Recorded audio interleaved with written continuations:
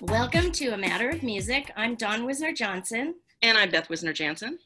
And we're here to give you ideas, tools, and education about this crazy business of music. We have a very special guest with us today that you're going to enjoy. And Beth is going to tell you a little bit about Joe Sidoti. First, I'm going to ask you, if you're watching this and you've watched some of our podcasts, please subscribe and like if you can. It really helps us out. Go to our website, amatterofmusic.com, to find out what we're doing. We've got some classes coming up. We do these podcasts, and we're also doing some consulting and publishing admin. If you need that service, just let us know and get in contact with us. We'd love to meet you. So this is Joe Sidoti, and we just went through, like, when did we meet you, Joe? It was a long time ago. Joe is quite a bit younger than us, as you know, because he was 14 when we met him. When Dawn met him, I met him later. So let me just go through kind of a little brief history, and then we'll actually start talking to him. Okay, so over 27 years of experience in studio and live production and AVL system design. He has an expert knowledge of audio, video, lighting systems, system tuning, which is incredibly important, and audio engineering. He is an Apple expert and thorough knowledge of working and networking and IT, which means that I'll be calling you or texting you from time to time. He does some video editing and graphic design as well. He is very experienced in concert and theatrical lighting, as well as the audio. He's kind of a jack of all trades if you haven't figured that out yet.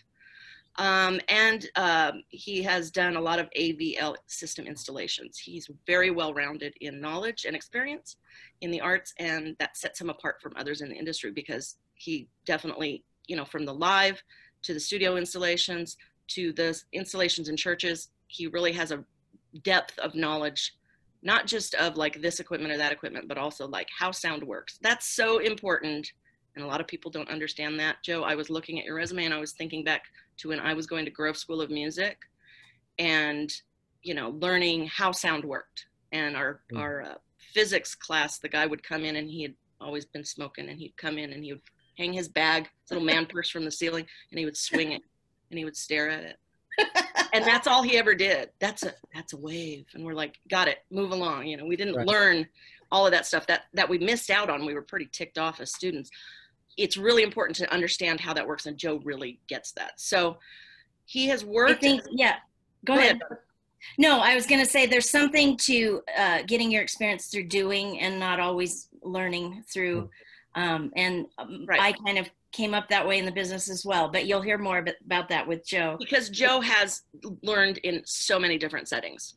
Right. That's one of the things that's awesome about him. So, Joe, you've worked as a technical director for large churches. You've traveled with artists. You've done front of house, which scares the ever-loving crap out of me. I don't know how people do that. You've done freelance, audio engineering, technical consulting. What is your favorite type of work?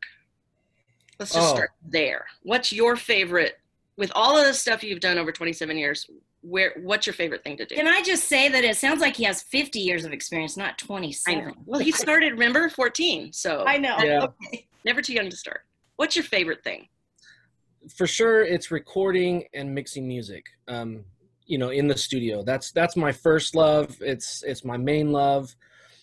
I've done a lot of the other stuff because it paid the bills, and that's what you do. And at least it was in, you know, the same field.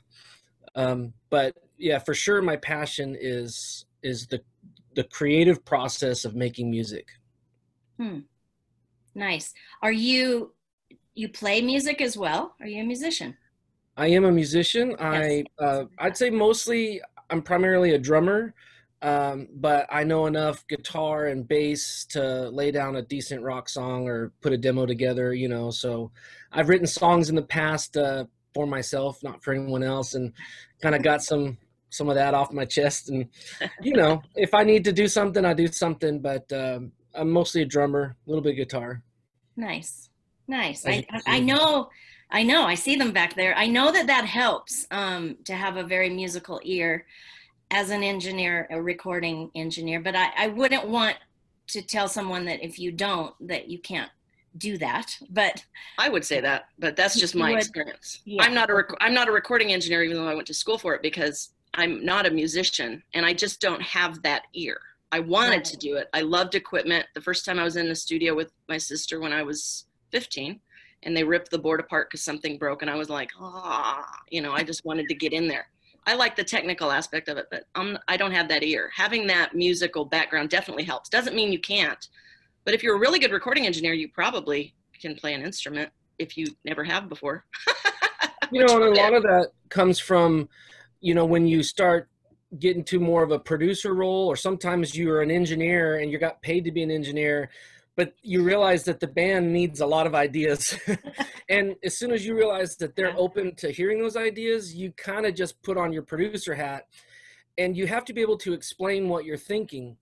And you have to be able to bridge the gap to someone who's maybe, not technical at all, and they're only just creative. And then the other spectrum is just super technical.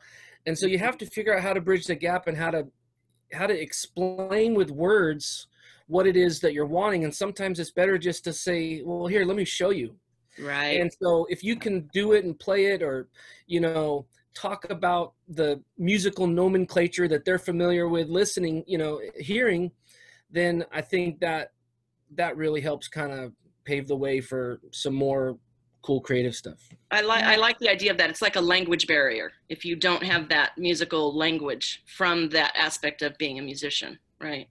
And let me say on that note, we're going to tell you more about this and talk more about it, but Joe does have a YouTube channel, and Joe, Beth and I have both tuned in some, and I know others that have told me, and you've been going a little while, not too long, but you, in terms of what you just said, your YouTube channels are that way. You're very good at explaining and pointing out things and stuff. So if you, I'm going to say this now in case you tune out later, this will be in the description. You can go subscribe and even hit that bell, as you said in one of yours. We need to tell people to do that, so it'll tell you whenever Joe puts something up. But I want to tell you that he's got a lot of great information on that channel already, and he's only just begun. So, and you can get in touch with him. He's got a website, sidotisound.com, SIDOTI sound.com. Yeah. Can you read that? Right there. Oh, well, there it is. Okay, yeah, good. Marketing. He knows marketing too. Well, you know what? My wife said I need a haircut, and I'm like, I don't have time. So I had my son cut my hair. I got sick of it and just was like, here, go. And he's like, and I cut my own. Because we don't usually say what's happening right now, but we all can't go. The thing we're not allowed to say on YouTube. Places, yes. Okay. Your hat looks don't good, say it. Don't say it.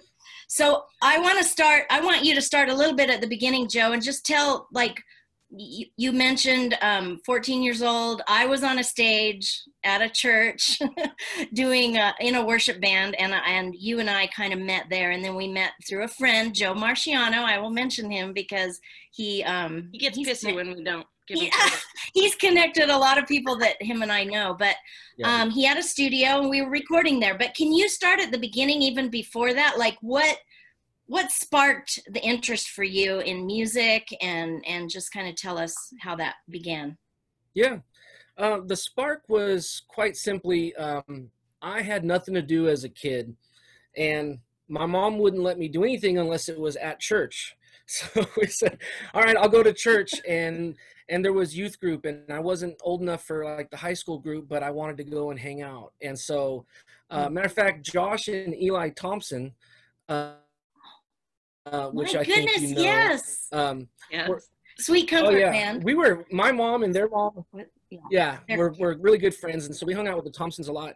Well, because their dad was in a band, they kind of knew a little bit about sound, and so someone needed, some help at the soundboard for church youth group, and so they just pointed me to the little soundboard in a closet and said, here, turn this knob, and if the red light comes on, just turn it back a little bit. So I said, okay, I can do that. I guess. Yeah, I mean, sort of. I mean, if it's clipping, turn it down. And that was it. I was sold this whole technical thing of being able to reinforce music. And then I was listening to a lot of music. I remember, just having old cassettes from literally Michael W. Smith and Amy Grant to, the Prayer Chain and Mortal, and it kind of varied all over the place. But I really just got my start because I had nowhere else to be, and I could set up the sound system and mic up the drums at church. And so I actually got my start doing that. At the same time, I was learning how to play drums. And so I had bought some cheap little drum set from a friend that was just pieced together. And I started to learn how to play, and ultimately would show up to church, mic up everything, and then play drums as well. And I was awful. I mean, it was brutal. It was really bad.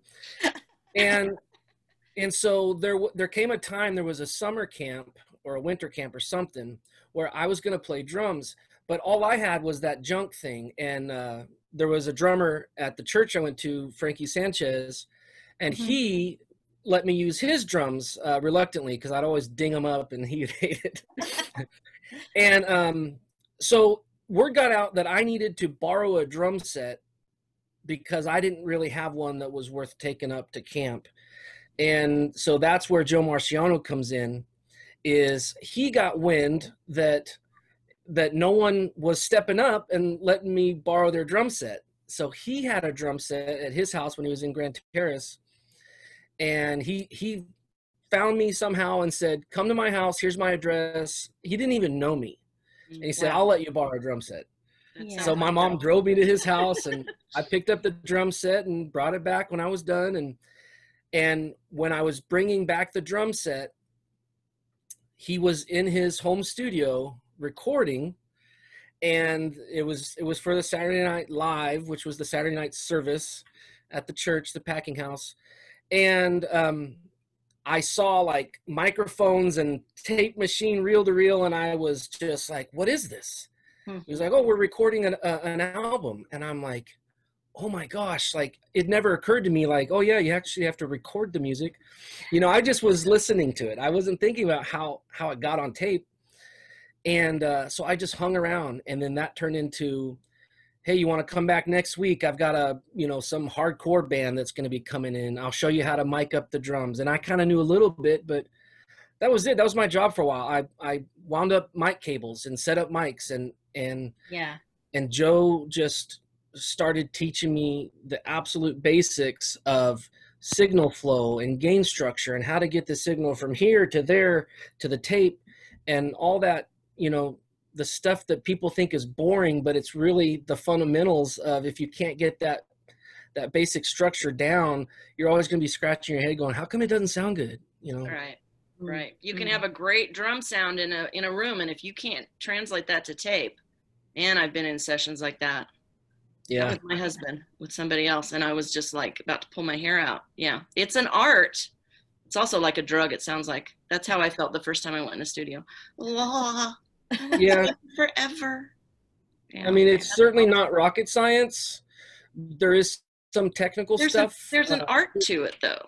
Yeah, I think it's 98% art and 2%, math. Technical, There's some physics involved that you can't change, but half the time on my YouTube channel, I talk about things like it doesn't matter which tool you're using. It matters that you know how to use the tool that you have. Right. And so, I talk a lot about that. And right. We have some questions about some of those things, but one of the things is, even with us, with what we work with in music, there's so many new platforms and places for licensing and all of these things in the music business. But I know in the recording business, it's the same way. So that part of it can get overwhelming for a new person who's starting out, or they just want to record their vocals and collab with people and those kind of things. So we'll ask you some questions about that later. But I think, don't you agree, in the world we're in, maybe technically it might be getting a little bit more difficult to maneuver? Or do you think it's better because there's more? Well, I guess in a way, it's both. It's better and it's worse. It's better in the sense that it's easier to record yourself, and a laptop and some free software or whatever, and you can do what you used to have to at least buy, like a 4-track cassette player or something, to be able to record yourself and overdub. So in that way, it's better. But what's happened is the way that it's worse is there's no one teaching, there's no internships anymore. There's no, like that's how the pro engineers got started, is they ran and got coffee, and they vacuumed the studio floor, and they learned on the job, and they cleaned off disgusting toilets. Right. That white stuff off of the console, whatever that white stuff I did repeatedly. So on those nice Christian albums, it wasn't a Christian session player, but yeah, it was like, oh, if people knew what was on this record. Okay. Yeah. So, I mean, in that sense, that those days are really dwindling down, and the new internship is videos online, and right. And YouTube is a big part of that. Which is good, but you can't get the feedback. There's something about being in a studio, big or small, professional or even at home, with somebody who's been doing it for years and knows what they're doing, who says, go set this mic up on the drums. And you go set it up and you plug it in and you get your things going, and then they go, okay. And then they walk over and they adjust it. Mm-hmm. They adjust the mic, they adjust the preamp, they do all that stuff. There's nothing quite like being able to be in the room and hear the sound as it's happening and watching.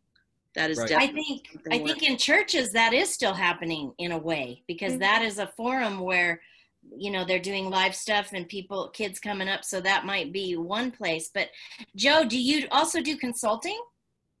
Uh-huh. Speaking of that, you do. Okay. So if people watch your videos and they still have more questions, they can always contact you for that. Right. Yeah. But consulting, all that sort of stuff. If it's just a quick question, I'm happy to field questions on the comment sections or drop me an email or whatever. Right. Great. Yeah. That's good. Nice to hear. Okay. So now you're in the studio, you're learning. Now you have your background as far as what you've done. You've got rock, metal, punk, gospel, singer, songwriter, indie rock, pretty much across the board. I've even done some rap that I'm not me. I haven't rapped, but rap you're not proud of? I don't rap, but I've mixed rap that I'm not proud of. Yeah. Oh, okay. Did you ever use a pseudonym? I'm curious. Me, no. Oh, okay. My husband did. Oh. Yeah. Why, Beth? You don't want your name attached to something that you're not proud of. Exactly. And he was like, what am I going to do? This was the early 90s. He and I were engaged, I think. And he was like, I was working at the studio where he was working a lot. And these bands were coming in, and a couple of them, he was like, I don't even understand this. It was screamo stuff. And he was like, this can't be Christian. And I'm like, dude, calm yourself, But he was like, certain things he just didn't want his name on. So we came up with I'm going to give it away. We came up with a pseudonym for him, and we decided Winans was a good name because there's so many of them. Mm. And then we couldn't figure out so he's Corky Winans. Wow. So if you go look, you'll see a couple records out there with Corky Winans on it.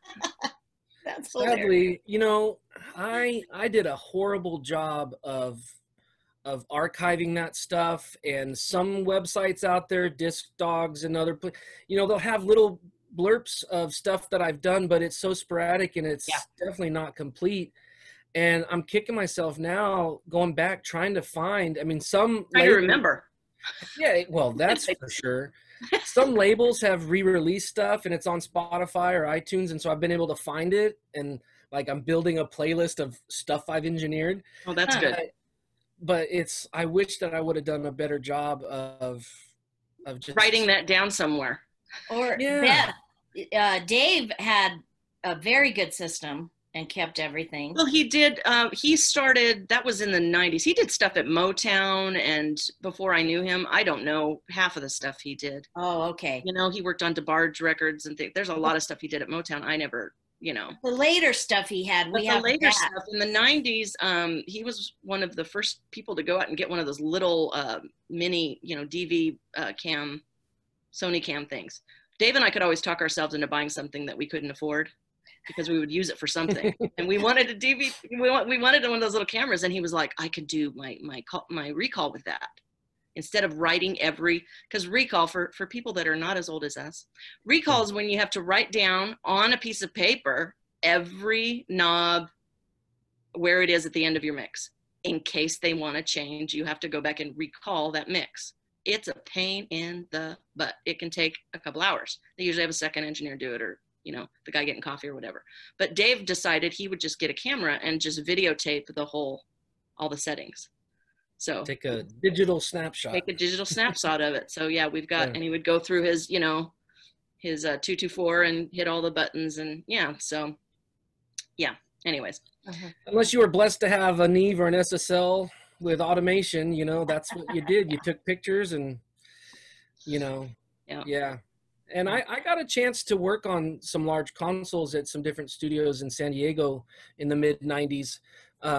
But for the most part, it's always just been, you know, kind of down and dirty stuff and do what it takes. Yeah. Okay. So what, as far as bands that you mixed, Beth's got down here, you mentioned metal, maybe you did in Joe's studio. Was that Death Star by any chance? Oh gosh, I've probably recorded them a bunch. Death Star, Sleeping Giant. Sleeping Giant. I don't think I've even recorded POD. Shoot. Oh. Not at Joe's, but in San Diego. Right. But they weren't. I can't remember. Okay. There's too many. There was a lot of just small. If he could, it would be on his list. Right. Yes. Yeah. I don't have my list. A lot of punk rock stuff. See, I ended up, after I was kind of interning with Joe Marciano for at least a year, and then he would bring me in and sometimes he'd even pay me, which was pretty great.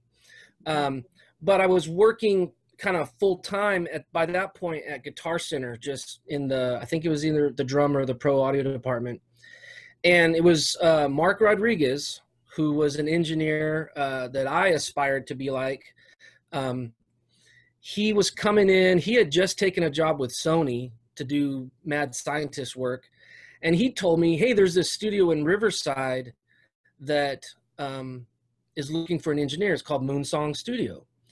And the owner's name is Bob Moon. You should give him a call. So he gave me his number. So I gave him a call. And he said, hey, come on down. You know, I'd like to meet you. So I go down to Moonsong Studio in Riverside. And they're doing some bass overdubs or something. They're tracking bass. And he looks up to me and he says, hey, I got to go pick up my daughters from school. Can you handle this while I leave? And the answer is always yes, even if you're lying. Oh, you lie through your teeth. One of the things I was never good at. Can you do that? I would like run and hide under the couch. No. Yeah, you have to lie. Mm-hmm.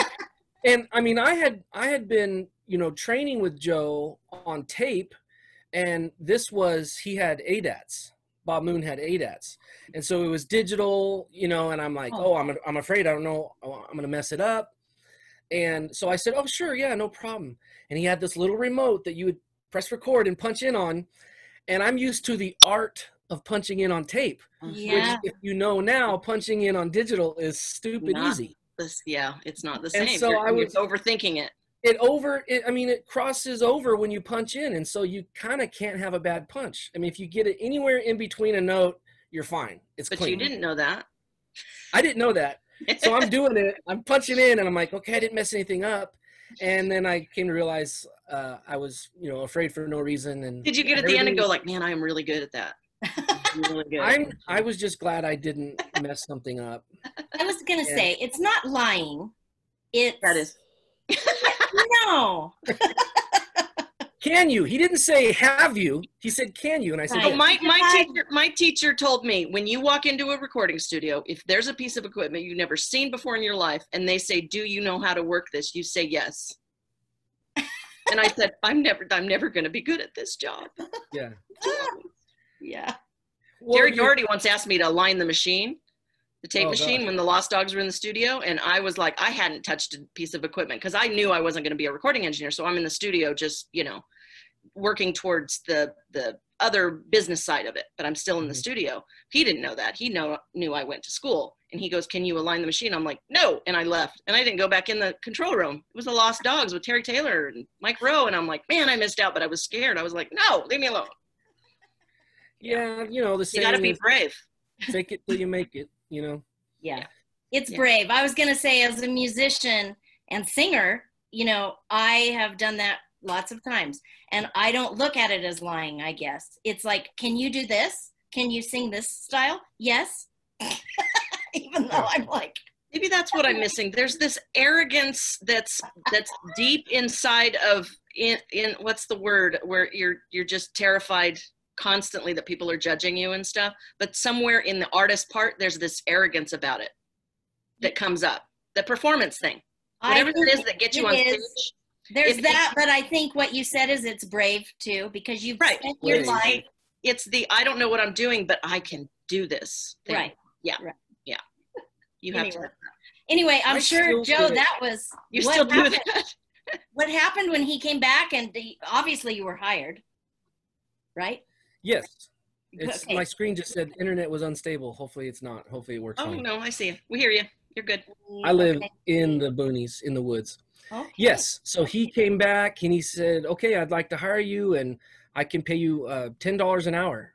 And here I had just turned 18. So it was my first like true paid studio job. I was making, as far as I was concerned, $100 a day. Wow. And I was recording, and it was, you know, technically, while it wasn't fancy, it was a commercial recording studio in a commercial space, and with a green room and a kitchen and 2 different ISO rooms, the main tracking room and a control room. So, I mean, I was like, I was in heaven, you know. And you were 18. Yeah.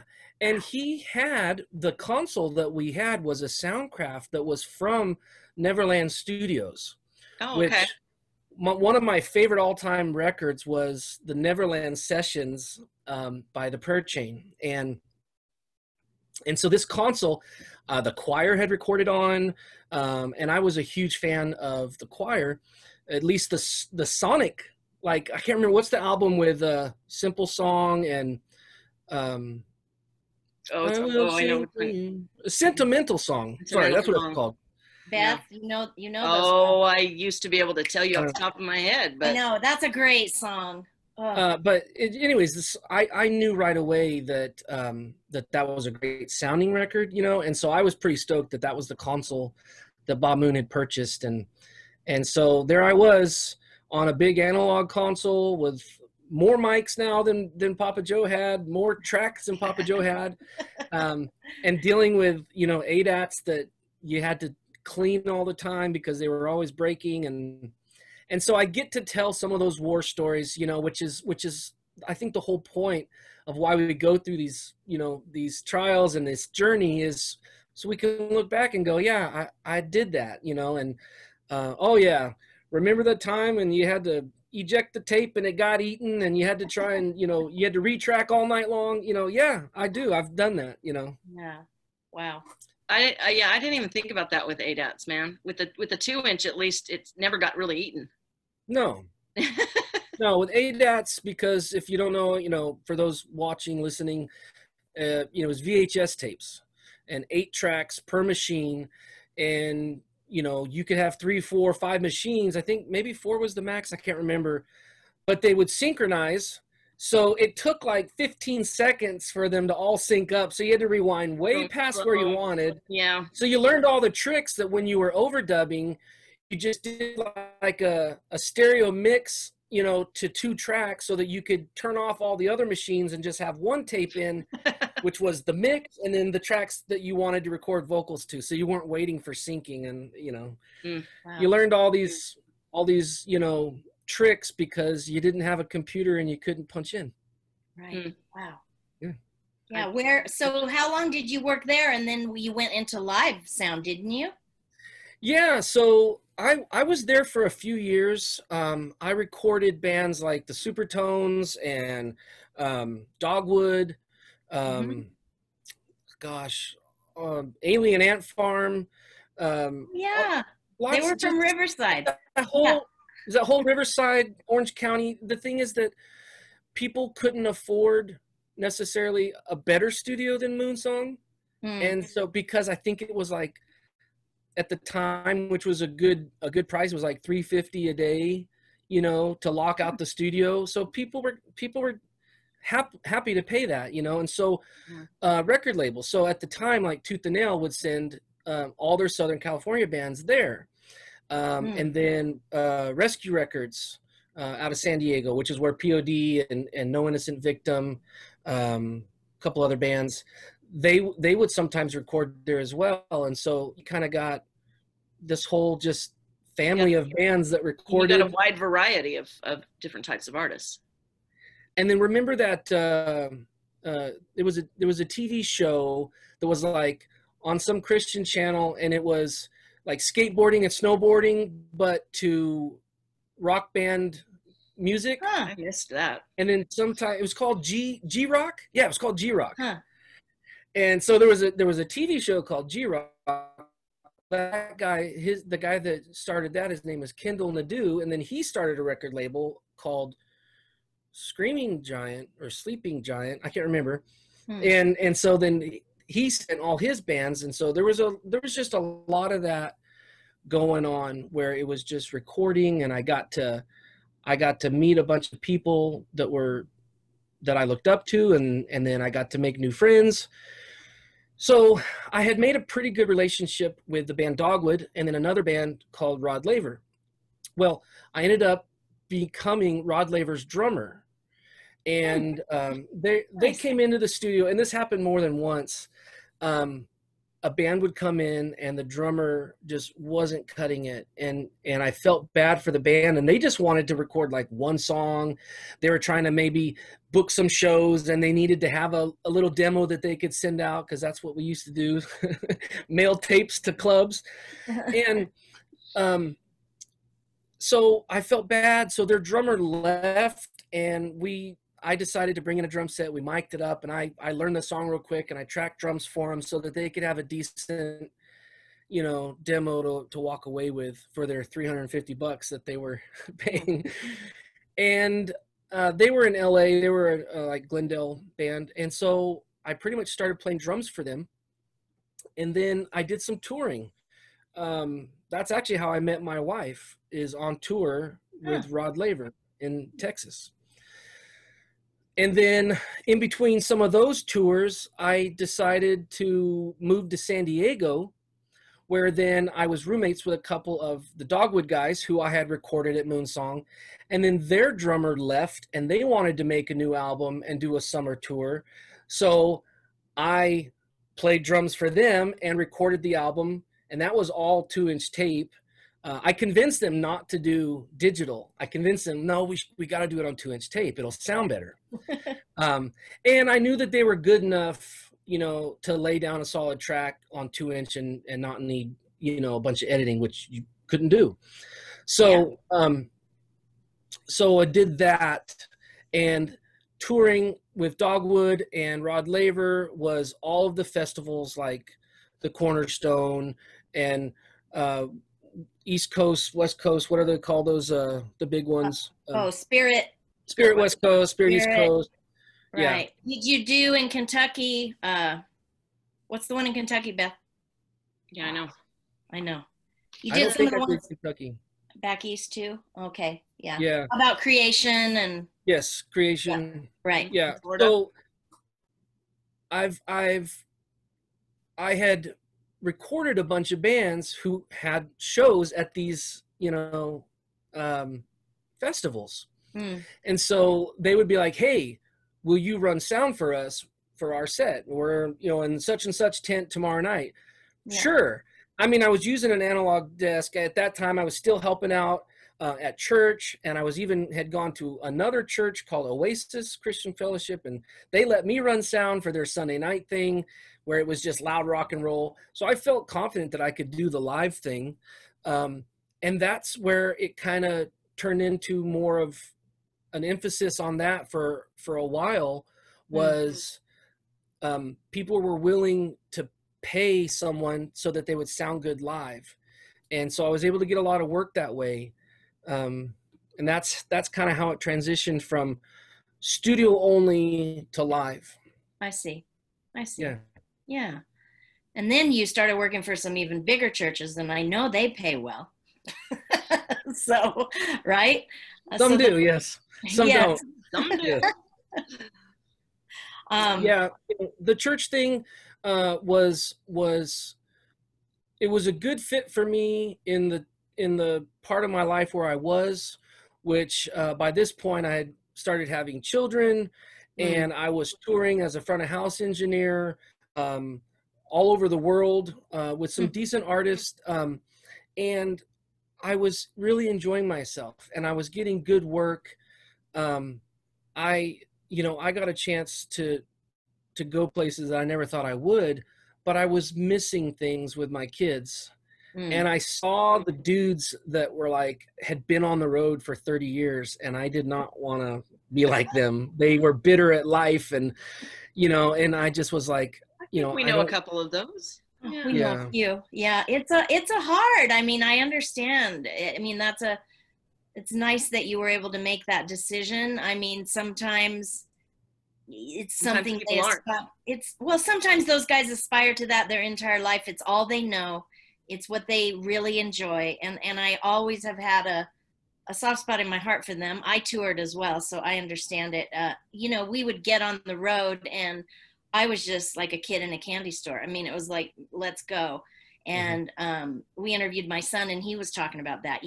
I get in on the road, and I'm just like, let's go. But it's different once the children arrive. It is. And even for me, that happened, Joe. I mean, I left the band I was in because they wanted to keep touring and going. And Beth even took my place for at least one tour. Nobody knew. Beth got behind the keyboards and sang my part. There are people out there with autographs that think they got Don Wisner Johnson's autograph, and they did not. Nice. Sorry. Yeah. I know, but I had just had my daughter. Yeah, I had just had my daughter, and I thought going into it, I toured all the way through being pregnant. I had her in January. We toured until November, I think, and then I was like, oh yeah, I'll go back. And then once she was here, it was like, what? Music? How old were your kids when you pretty much stopped doing that and transitioned? How long in? Let's see, I have 4 kids now, and they range from, my oldest is 18 now, and my youngest is 5 or 6, I think 5. Wow. She's in kindergarten. So they're all officially, one's out of school and the other 3 are in school. But I'd say my firstborn was probably 5, and then my second, which was my first daughter, she was probably about 2. Yeah. And I just said, I don't want to miss I was getting, little videos sent to me of first steps, things like that. And I was like, I don't want to miss that stuff. I want to be around. So I called again my confidant, Joe Marciano, and I said, what do you think I should do? And of course he was proud of me. He gave me advice to even go for it and go on the road, because I had to leave some jobs that I wasn't liking. He's like, what are you waiting for? Go do it, So I said, well, what do you think I ought to do? And he's like, you should definitely work for a church. As far as, doing front of house, I think it could be a cool gig, and you'd be at home. So I did that for a while, and I think it was good. It was a good experience. I learned that I'm probably better off just being an attendee than a staff member, I understand where you're going with that. Yes. Yeah. Sometimes you don't want to see behind the curtain. Well, yeah, I don't have anything bad to say, but it can be a little bit of a bubble when you're on a church staff, and you're not fully aware of what the rest of the world is doing sometimes, when you're constantly just focused on what you're doing in the building for this weekend. And, so. Yeah. I say, get out there into the real world. And so you got back in the real world. And yes. So let's get to some of our questions, our technical questions then. Yeah. Okay, Don's got one down here that's a good one. Recording software and hardware, Pro Tools, Logic. When songwriters are collaborating, sending files back and forth for recording, mixing, to the best you can, explain how it works when someone is using a different recording software. Like if one person has Logic, one person has Pro Tools, Right. what do you do in that situation? That is a very good question, Dawn. I actually have a list of video topics that I want to do, and for sure I have one that says how to deliver files to someone else. Listeners, once again, please listen, because we've experienced this just within the past few months. I mean, and it's a big subject, isn't it? But if you can just explain. Well, if it doesn't get done properly, the engineer on the other end or the musician on the other end has no clue where these files are supposed to go and line up to. And that's really the key is there has to be a zero. There has to be a WAV file that you drag in that starts even if the guitar part that you did, your solo, doesn't come in till 2 minutes and 45 seconds, you need to, if let's just say, Dawn, you're recording in Logic and you're going to send it to me and I'm mixing in Pro Tools. Right. You're going to record all your parts and you might have little snippets of audio files all over your timeline. Background vocals that are just right there. Right. Yeah. And then you did them again over here on this chorus and you did them over here on this chorus. What you have to do is you have to select that whole track, and it's going to be a different terminology depending on the software. But for instance, Logic calls it bounce in place, or Pro Tools calls it to commit. Other software, it's just simply export track as file. So it depends on the software you're using, but essentially what you want to do is you want to commit and render out the entire length of the song, that specific track, as its own separate file. Wow. So you have explained that better than anybody else I've ever talked to. Okay. Because when you send it back there, it's going to want to know how to ingest it and where is zero, where does it start? Right. Yeah. And so if you select the track in Logic and say bounce in place, it's going to bounce the whole track, and wherever that 2 minutes and 45 second solo is, it's still there. But now all my tracks from kick drum to background vocals, they're all going to be 5 minutes long, and they're all going to be 60 megabytes each, and I'm going to drag them into Pro Tools. I'll create new tracks and I'll drag them all the way to zero, and I know that they're going to be lined up properly. Okay. The reason I asked this question, we do have a lot of listeners and people I've met, people that we're talking to in our Zooms and different things, that are collabing now. And even in the space that we're in, a lot of people aren't going into studios right now, but some of these are far apart and they're doing things together. So that's one reason I wanted to address that. Even further beyond that, I know there's Pro Tools, there's Logic, but there's other things people use. Is there anything that people should try to aspire to have that works best with Pro Tools? Or not use. Or not use. I'm sorry. Bottom level there. Well, and that kind of goes back to, there's no more interns anymore and no one's really teaching. But I would have to say,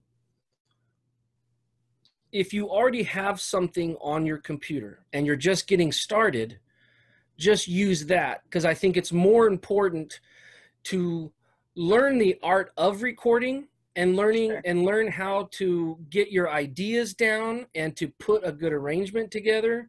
And it doesn't really matter at that point what software to use. That's for a super beginner who, just needs to get some mileage under them and of songwriting. Just needs to start gaining experience. Yeah. So if you've got a Mac and it has GarageBand, use GarageBand, I don't know what comes free with a PC. I've been a Mac user for so long. I know. Yeah, I don't know what comes on PC. But if you've got something, or there's a free, I know there's a lot of people that like it. It's called Reaper. I've never used it, but I think it's free or it's like $15 or something like that if you want to unlock every feature. And it can do multi-track. So there's some free options out there. Reaper, R-E-A-P-E-R is the name of the software. Yeah. And it will work on PC or Mac. It's either free or dirt cheap. but some people actually prefer it. You know, some people, I don't know, some people like Right. blood sausage.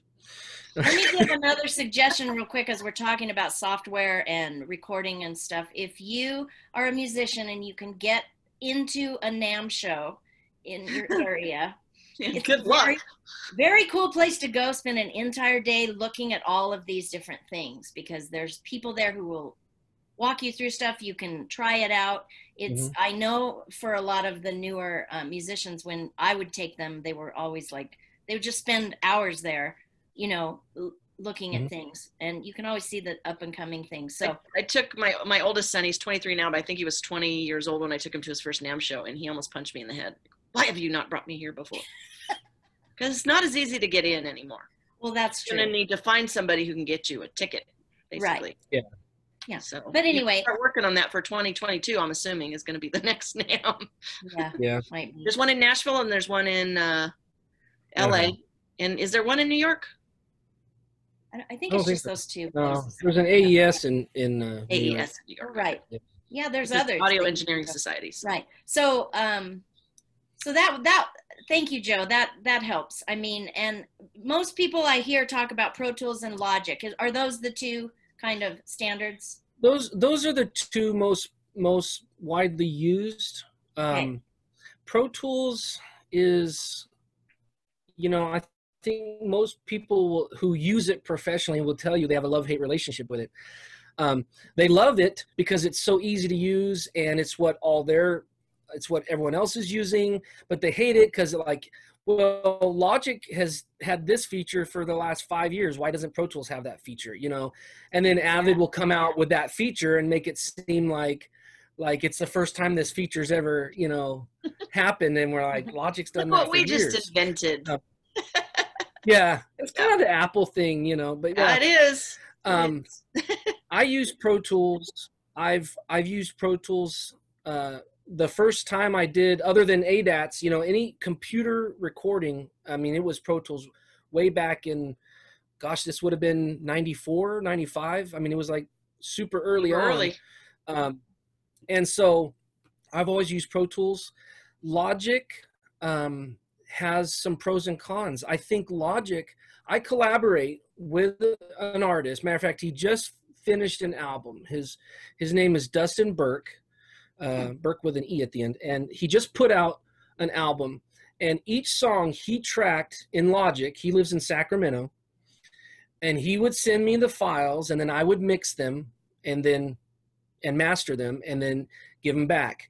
And so as far as file sharing, what we did, we simply just shared a Dropbox folder. And he would do the bounce in place and export all those files and then put them in Dropbox, and I'd bring them into Pro Tools and I would mix.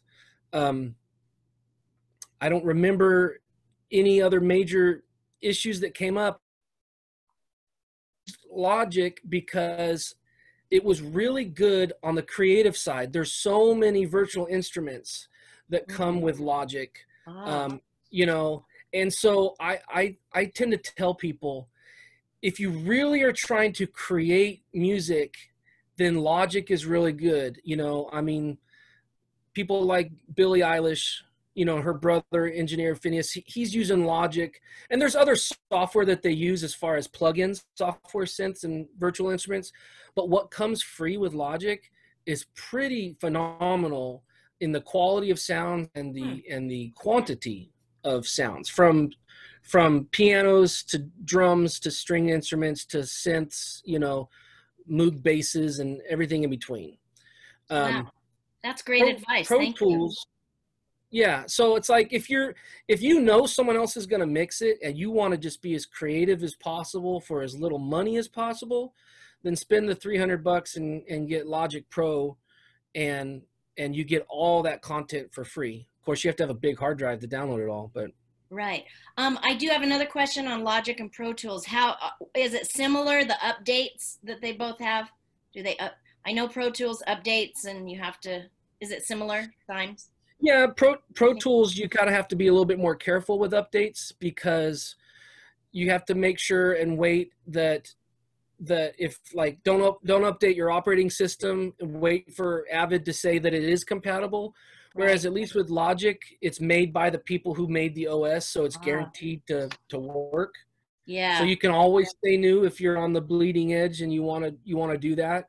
I tend to be about one operating system point or 2 points behind, just so that I, don't upgrade and then something break. But I'm on Catalina, whatever the latest, and I'm on Pro Tools subscription, so I'm on version 2020, and it all works great. I know that there are sometimes little nightmares that happen with those updates, so that's why I asked. Yeah.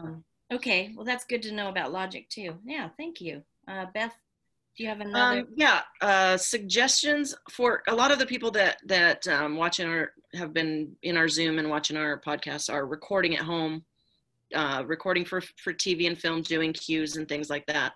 I don't know, there's probably a lot of them doing their own records and stuff too, but also a lot of people doing the lower, maybe the lower end a little bit stuff, getting into it.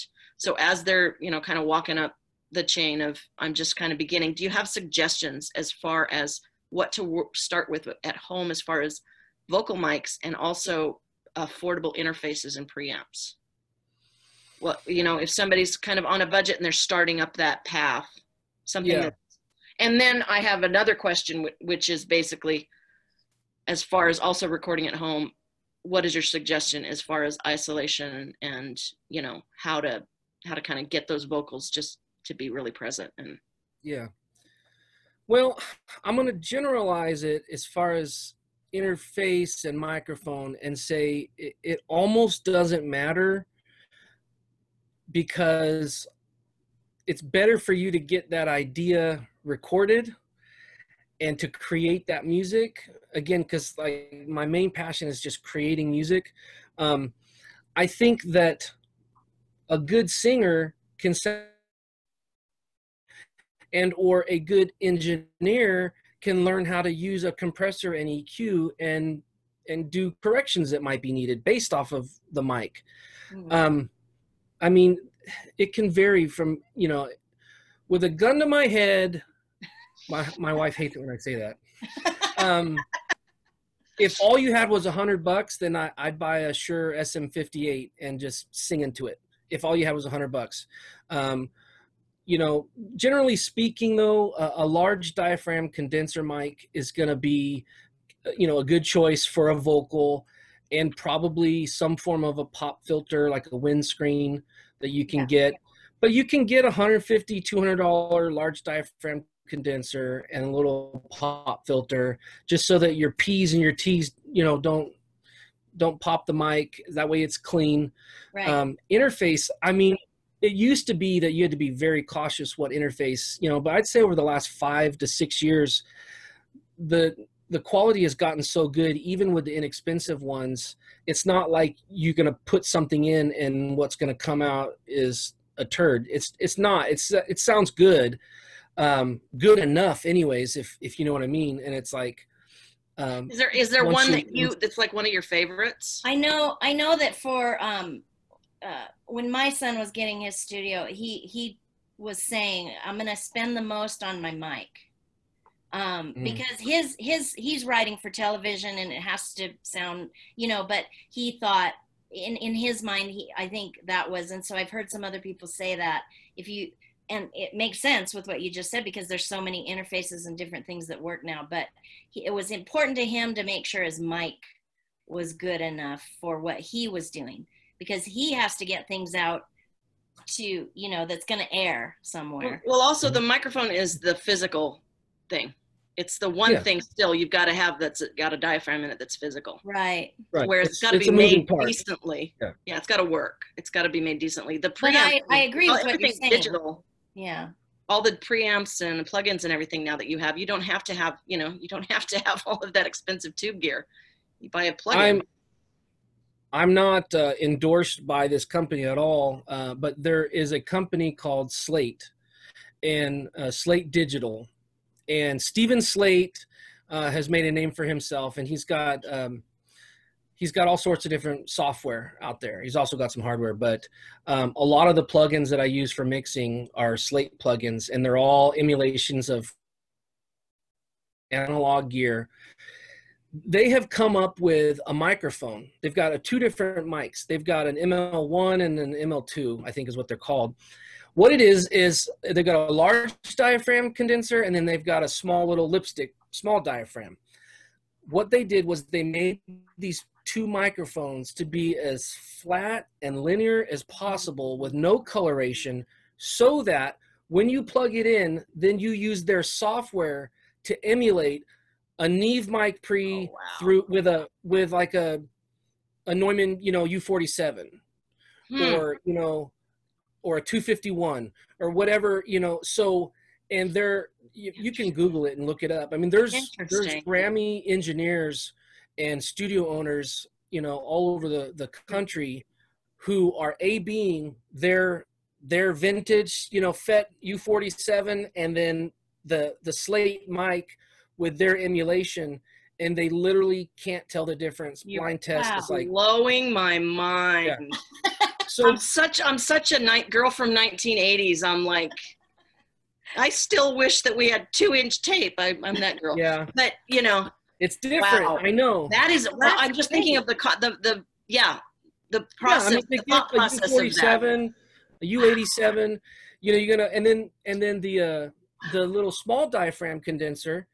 They've made it, and then you can make it sound like a 57 or a Sennheiser 421 or a 414.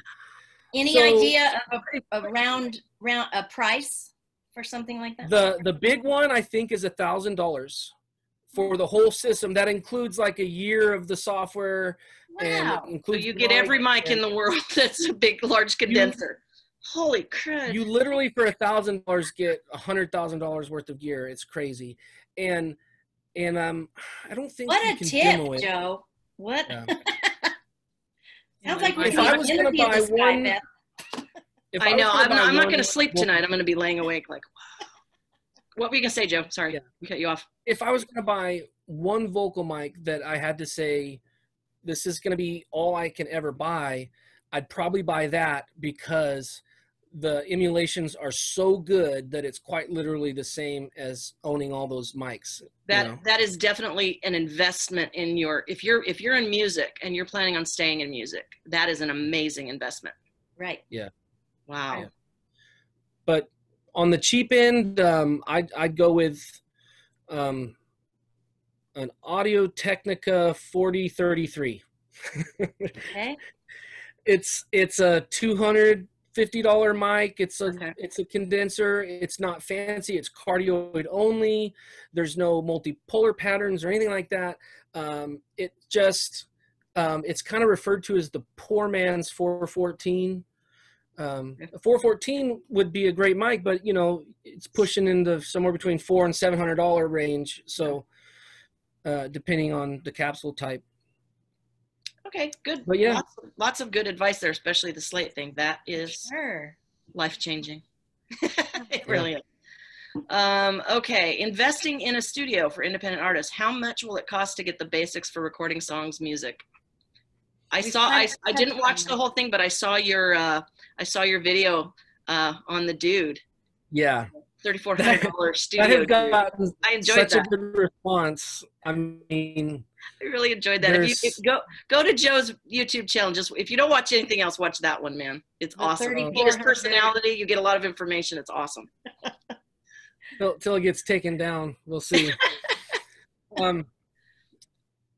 Yeah, I don't know if where to start. It's such a hard question. He's already given some great tips. Yeah, kind of answered that a lot. Right. Where to start is quite simply a quiet place, whether it's your closet. If you're going to be tracking vocals, just go into your closet. Your dresses and pants and jeans are going to be enough absorption to get you a nice dry signal, a good set of headphones for that. If you're a guitar player, bass player, keyboard player, just have a nice guitar and if you're going to have an amp, mic it with a 57 or use one of these, software virtual things nowadays that really sound good. Um, I think you can do it for a few $100s. I mean, the days where you just have to record in a commercial space are gone. One of my favorite bands is the Foo Fighters, and they've done several records now, but they did one recently. I think it was a couple records ago, and they wanted to bring in Butch Vig to produce and engineer. They didn't want a single track to touch a computer. They used a 2-inch machine, but they literally just set up in Dave Grohl's garage and just brought some gear in and mic'd it up. And it's like, you don't have to have a killer acoustic space. It helps, but it makes your job easier. But yeah, but you're Butch Vig, you can figure out how to EQ that snare, whatever. But you just don't have to have this pristine, perfect space. What you do need to have is the ability to write a good song, the laptop or the desktop computer with some kind of a software to be able to capture that song and either mix it yourself or maybe invest a little bit of money and send it to someone to mix it.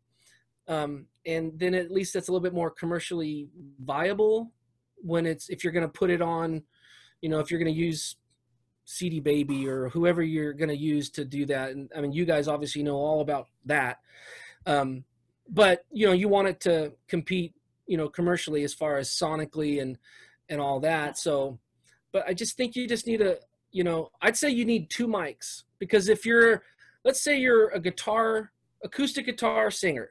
Well, you need 1 mic for your voice, but you really want to double mic the acoustic. You want to have 2, one on the body and one closer to the fretboard, and you want to pan those and do some stuff, or if it's a choir something or a group of vocalists and you want to do a nice stereo spread, you're going to need 2 mics to do that. So I would say buy 2 mics and at least a 2-channel interface. Sometimes we use 1 of mics. What? 2 of the same microphones. Yeah, probably. If you're going to do stereo panning, yeah. Right.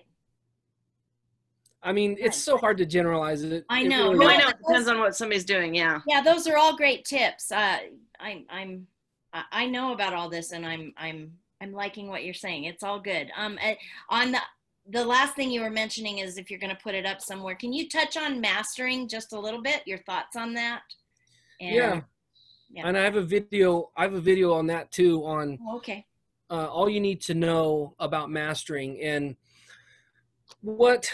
in that video, I basically walk people through generalized tips of make sure that you focus on this, make sure you're focusing on that. If I had to say the most important thing about you mastering your own song is to not do it during the mix process. Mm-hmm. You've got your musician hat on when you're writing and recording, and then you take that off and you put your editor hat on when you're tweaking and fading in and out and deleting and copying and pasting. Then you put your mixer hat on when you're mixing it. Then do the thing that you do. You listen to it for a couple days. You listen in your car, right? Everyone does it. And then make sure you're happy with the mix. And when you're happy with the mix, which you're probably never going to be, but you have to be at some point, then put on your mastering hat with fresh ears on a different day and do the EQ and the compression and the limiting with fresh ears, so that you're really just now not thinking about, is the snare drum too loud? Is there enough reverb on my vocal? But now you're thinking, does this song sound good compared to these other songs that are on the radio? Mm-hmm. And so first pointer would be, do it on a separate day in a fresh, clean session. Don't let it be part of your master bus when you're bouncing your song. Mm-hmm. 2, I don't know. Are you trying to stay? He was going to have a second point. I know. Well, no, I'm trying to stay neutral. I'm trying to. Oh. I don't want to throw anyone or anything under the bus, because there's really not. I will. We had 2 records. We went to a mastering engineer. We weren't in the room. And I always want to be in the room, because mastering can make something better, and mastering can destroy something that was beautiful. And we went to this guy that was recommended to us. Yeah, with Take Two Productions, we had mastering it. And we weren't in the room because of circumstances. And he made one thing sound better, and the other one, in my opinion, he destroyed it. Yeah. We would need to get it remastered. That's the same engineer. And you just, if you're going to go to somebody, make sure you're in the room. Yeah. So that you can make sure they don't take it. Because mastering to me is like, I like the way you put that, to compare, like, not that you're not focused on the individual little things in the tracks, you're focused on the overall, you're focused on the overall thing. It's like the outside of your house, you know, you want to know what the trim's going to be, what the paint's going to be, what the roof tile's going to be, that then you got to make sure it all matches and is even and looks well, good. And you obviously can't put kitchen cabinets in without a foundation first, you know, but yeah, I mean, that's really the second point, is to just A/B other songs. So in genre, near the same genre, you know, near the same energy. So if you're doing a punk rock band, well, then listen to some Green Day that was, you know, mixed by Chris Lord-Alge and mastered by Bernie Grumman. You know, do that and try to at least get the top end, the sizzle to be the same, the low mid punch to be the same. How much low end, you know, do you have a subwoofer? How's that hitting? And try to match that and the tone and the dynamics of that. And now you know that you're kind of not seeing through rose-colored glasses, because you have something to compare it to. Very good. Yeah, because getting yourself out of your own project, that once you've heard it so many times, it's so hard. Yeah. So hard not to. And if you can't be with the mastering engineer, at least make sure that there are free revisions, and how many. Right. Yeah. You know, and I do that with all my mix clients. Typically there's revisions to, you know, and it's kind of spelled out like, look, you're going to get, for this much money that you're paying me, you're going to get, you know, up to 3 revisions, you know. So really listen, tell me the things that you think are different. Sometimes I'm lucky and they love it and there's no revision, and sometimes it's right up to the 3rd revision because they're just not quite sure what it is, and, you know, and who knows why or what. But usually it has something to do with bottom end. It always does. Getting bottom end right is the hardest thing in mixing, because it's those low frequencies that can build up in a room and that can make your song sound different depending on where you're hearing it.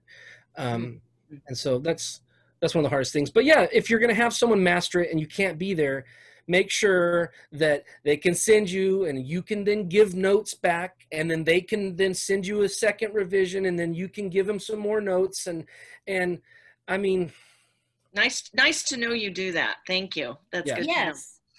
Well, you have to nowadays, you know, I mean. Well, yeah, now is a different, well, this was 12 years ago, you know, where he was professional Grammy-winning engineers do it, and why shouldn't I? You know, I'm not on that level, so why should I like be pompous and be like, oh, you don't like my mix? Well, screw you. You know, it's like, well, no, it's not my mix. I want your song to sound like you. I don't want to put my sonic thumbprint on it per se. And I think that's a good thing. And I've argued with other engineers and mix engineers who didn't like my portfolio because they said none of the songs sounded the same. And I created the portfolio on purpose to show diversity. That it's not you. Right. Right. That this jazz song sounds jazzy, and this rock song sounds like rock, and this singer-songwriter sounds smooth and pretty. And so, you know, well, you know, there's a time that you might, I'm not gonna say a name, but it's somebody that you mentioned within the last 5 minutes. Was my husband and I got to go watch somebody mix. One of the guys, we got to watch him mix because, you know, he was mixing something my husband had recorded. So we bring the, you know, was it on 2-inch? I think it might've been on 2-inch. We bring the stuff in, we sit down in the back of the room and we watch as he had to have a certain amount of, the drums had to be on specific channels. There could only be so many. The guitars had to be on this channel. The vocals, et cetera, et cetera. He had a list he sent you before you could come get the mix done with him. And he goes in before ever, he's like, I think he might've asked one question. What is this? Like, you know, give me an idea of what this is like. And he went and started mixing, hadn't heard it yet. He went and started mixing. He was halfway through mixing before he ever turned the tape on. Oh, wow. And I was like, my husband and I were like, what the bloody hell, man? Because he knew, this is what I do. This is what my mixes sound like. This is why you're here. Yeah. This is this type of track. I'm going to do my thing. And he has a thing. And he's got a lot of Grammys, and he's very, very good at it. If you want that thing, you go to him. Right. If you want somebody who's going to listen to your expression. You know, my husband would sit down with the band before they ever came in the studio and say, tell me 10 of your influences. And then he'd go to the used CD store and he would delve into it for a week before he ever recorded a track. Because he wanted to know who they were. So there's two different, you know, you can go to somebody if you're trying to capture what they do, but know which one you want and need. Right. Know which one you want. Those are two different styles. And they're both fine, but if you're going to try to interpret for the band who they are, that's almost a harder skill, I think. Yeah, sure. Yeah, because, you know, it's like if you're a drummer and you go, oh, I don't play reggae, I only play rock. Well, shoot, you're not going to get this gig now because we need a reggae drummer tonight, you know. And Joe Marciano taught me that. He's like, play with as many people as you can. So I kind of use that same thing. I can mix a song that sounds like that engineer might have mixed it. But I can also make it sound completely different. And I think that's important, you know, when you're talking about sending your music out to someone, is that they understand they understand the vibe you're going for, and you know, they just help kind of finish it and make it sound the best that it can. I think a good engineer is always a co-producer, even though they don't get credit for it, but it's like, I thought that this delay sounded good on this chorus line, and then I did this thing over here, and then I muted it here and then unmuted it there. I mean, that's producing, sort of, but really it's just an engineer going, this is my vibe. If you don't like it, you have a revision. I'll turn it back on, and I'll fill the delay. But this is what I felt. Mm-hmm. And I think that you want an engineer to be that fifth musician, to say, this is what I felt. This is how it made me feel. And this was the art of my mix. Yeah. I think a lot of people tend to think of engineers as technical people only, and they are artistic people. The good ones are artistic people. And you want, you know, you want to be able to be comfortable enough with your engineer that you are giving yourself the freedom to allow him to express his artistic abilities. Yeah. And thank you for sharing your journey too, because a drummer in touring bands and popping in to do something when somebody else isn't happening, and you know, that those are all skills that you bring definitely to the table. So that really helps. But yeah, it's been so go listen to Joe's mastering video as well. But I would say, if you're listening to this and you're an up and comer and you want to know about things like this, you definitely have to go subscribe. Go subscribe to his podcast. Definitely. Yes, podcast. And the other one of them that I liked was the recording levers, the problem with virtual instruments and why your mixes suck. I love that. Honest. I like that. That. Not popular. Yeah. I think I'm gonna change the thumbnail on that one. Maybe it'll get more views. Oh, okay, yeah. It's a very low view video. Yeah. It's because it's not exciting. People don't want to know about recording levels. They want to know about how their favorite band got that snare sound, you know. And it's like, you know, sorry to break it to you, but it's a sample. That's why it sounds that good. Right. You know, here's the WAV file. Somebody from the 90s. Yeah. They had good recording levels, by the way. Yeah. I don't know. Is there anything else we're coming in here? I don't Yeah. Anything else, Joe, you want to get out there? I mean, you've got your own YouTube channel, so that's where he's going to be expressing all of his information that he has shared with the world, which is awesome. Just to be sure our audience knows what you do, you obviously, we've found out some things. You do consulting, mixing, mastering. Yes. All kinds of things that you do, and they can find that on your website at sidotisound.com. Yep. Yes. I even have songs that I've mixed on there, so you can listen to that variety of songs. Got a big variety on there. Yeah. So on the music studio side, I do recording, but I don't have I have a mix room that I built. We built a custom home here, and so I built it specifically for my freelance mixing. Wow. So I don't track here, but I am a good tracking engineer. So recording, mixing, mastering, and or producing as far as the studio goes. And then when it comes to the live thing, there's simply from consulting, whether you're a church or a club or some corporate space. I do consulting as well as system design, and I don't really personally do install anymore.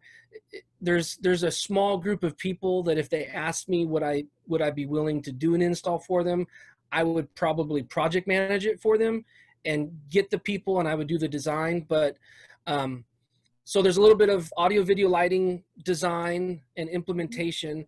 And then I'd say the other thing is just training. And that's kind of part of what the YouTube channel is for, is it's my way of training people. And I want to do for other people what Joe Marciano did for me. And I wouldn't be here if it wasn't for Joe Marciano, and if it wasn't for Bob Moon and Mark Rodriguez. And they told me in person all these tips and tricks. And so I'm trying to be one of the voices on YouTube that you should listen to and share that and pay it forward. So that's one of the guys very nice of you to say about Joe. He's a good friend of mine. I just went on a trip with him and his wife and Cheapo to New York. Yeah, I know. It was in New York over New Year's Eve with New Year's Eve.